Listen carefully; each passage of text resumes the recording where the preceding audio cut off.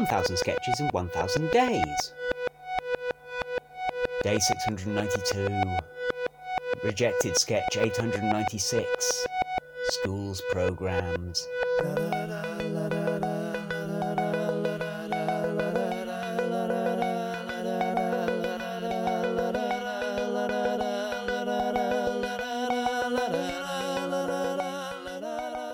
Rejects week. Carry on. The squirrel's holding a nut. So that can't be a nut, because the squirrel is already holding a nut. Could there only be one nut on your squirrel glass? Yeah, I mean, there's more than one nut in the world. I think, we were saying that was a nut. I think that's a You're gourd saying next that's to another gourd. It still looks like meat to me. It might be a roast squirrel. It's not a roast squirrel on my nice autumnal glass. Thank you for asking. Nobody talk but Laura, so I can have a good look at the glass. Squirrel. Squirrel holding a nut. Yes. Then... Oh, I've got turbot. Gourd. And a pumpkin thing again. I think Why that would is... you do a pumpkin that way around? It could be a giant bulb of smoked garlic. Double the size of the squirrel. Yes, it could be a giant bulb of smoked garlic, double the size of a squirrel. No, I mean, that's less fitting with the rest of the image. That squirrel's having a feast. Somebody because everything else is natural. That is someone taking a bulb of garlic, taking it away and smoking it, then taking it to a twisted laboratory where they make it 7 times bigger and then bringing it back. I've lost interest in the glass. There's also a wingless bird. Oh, what do you mean you've lost interest in the glass? I mean, it's a fucking miracle I had interest in the glass. This will not make the cut. This will not stand. I was just going to say, if you'd like to see the glass we're talking about, it's from Anthropology. Google probably fancy autumn glass Anthropology and it'll probably come up. Is it new? It looks really old. It does look like it's from the 70s. No, it's brand new. It looks faded. Right!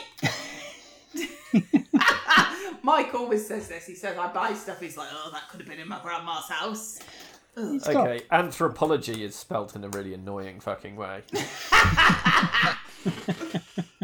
You can see the glass. Why are you Googling the glass? You've got it live. I'm seeing... There's one with an owl that's better, frankly. Oh, come on now. There's one with a woodpecker that's pretty good. Owls are better than squirrels. The squirrel one doesn't show up. An owl is better than a squirrel. I think so. Yeah. Why? Because of the intelligence. It's a bird with wings, which is better than the one on your glass. Yes. It can turn its head round like the top of a deodorant, can't it? Spin it every way.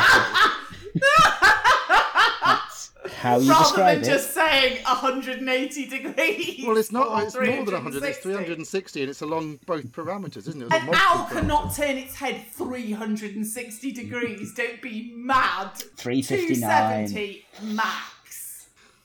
No. 360. That's madness. If you go up to an owl quick and Like The tap Exorcist, it, it spins just round. round and round and round.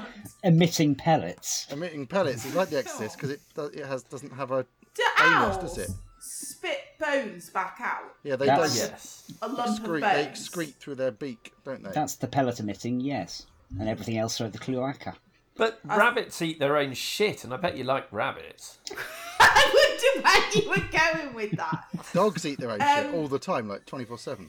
Yeah, I like rabbits and dogs. I like owls as well. I just don't like the regurgitating a skeleton. I think that's preferable to eating your own shit. It's not the whole skeleton in one. Right. Skull No, first. whoa, he's made a bold claim here. I don't Would think it's you that bold. rather, hang on, would you rather have the skeleton of a mouse put in your mouth for you to regurgitate out or eat your own shit? Have the skeleton of a mouse put in my mouth to regurgitate. Would you? Without a fucking Without shadow a doubt. of a doubt. They wouldn't even hesitate for a second. I mean, it's worse than that. They have to eat the mouse, ingest it, the acids take the flesh off the mouse, and they regurgitate the skeleton.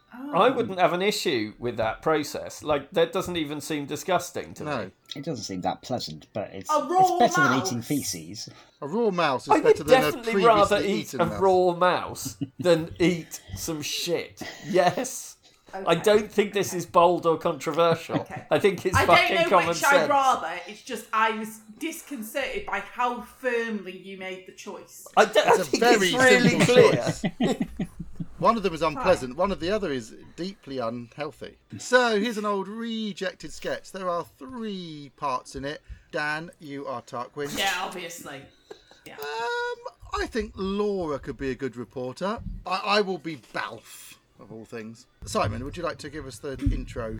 Reporter on location in an old stone school building.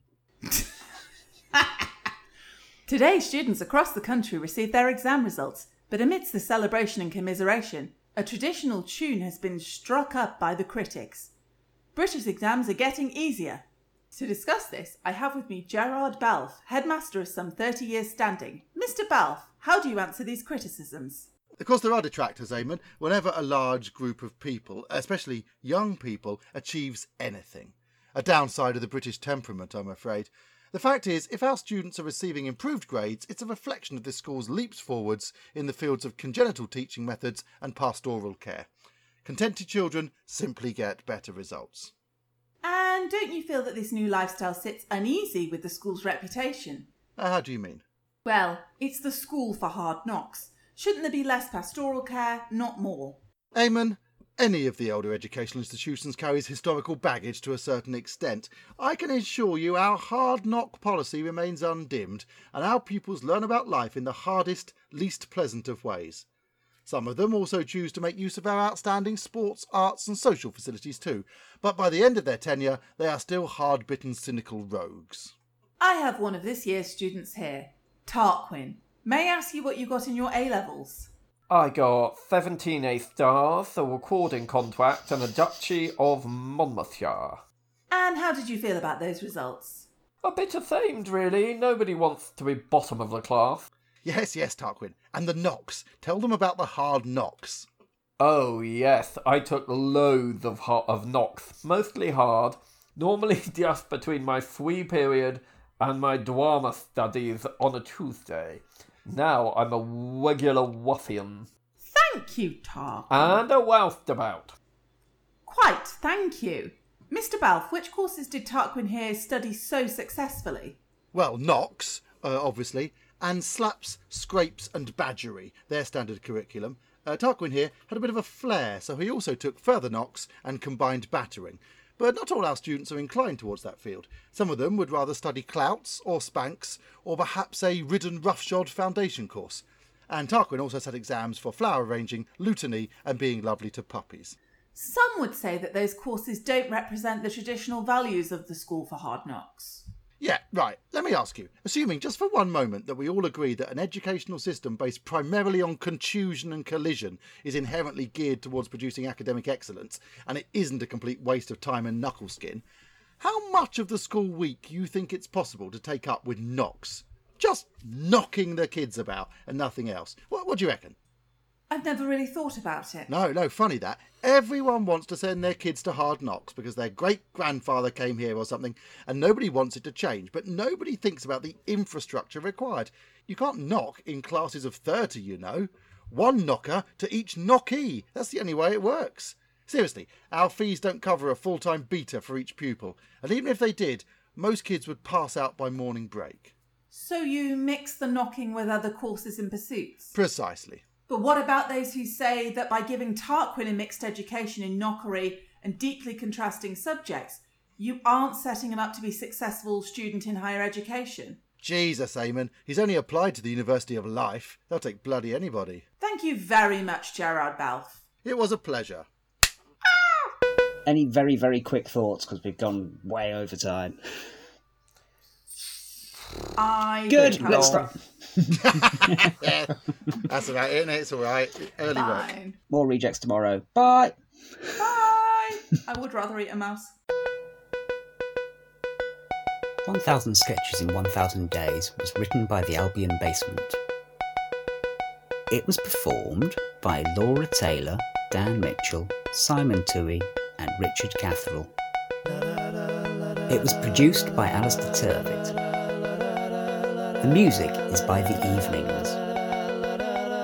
See you tomorrow.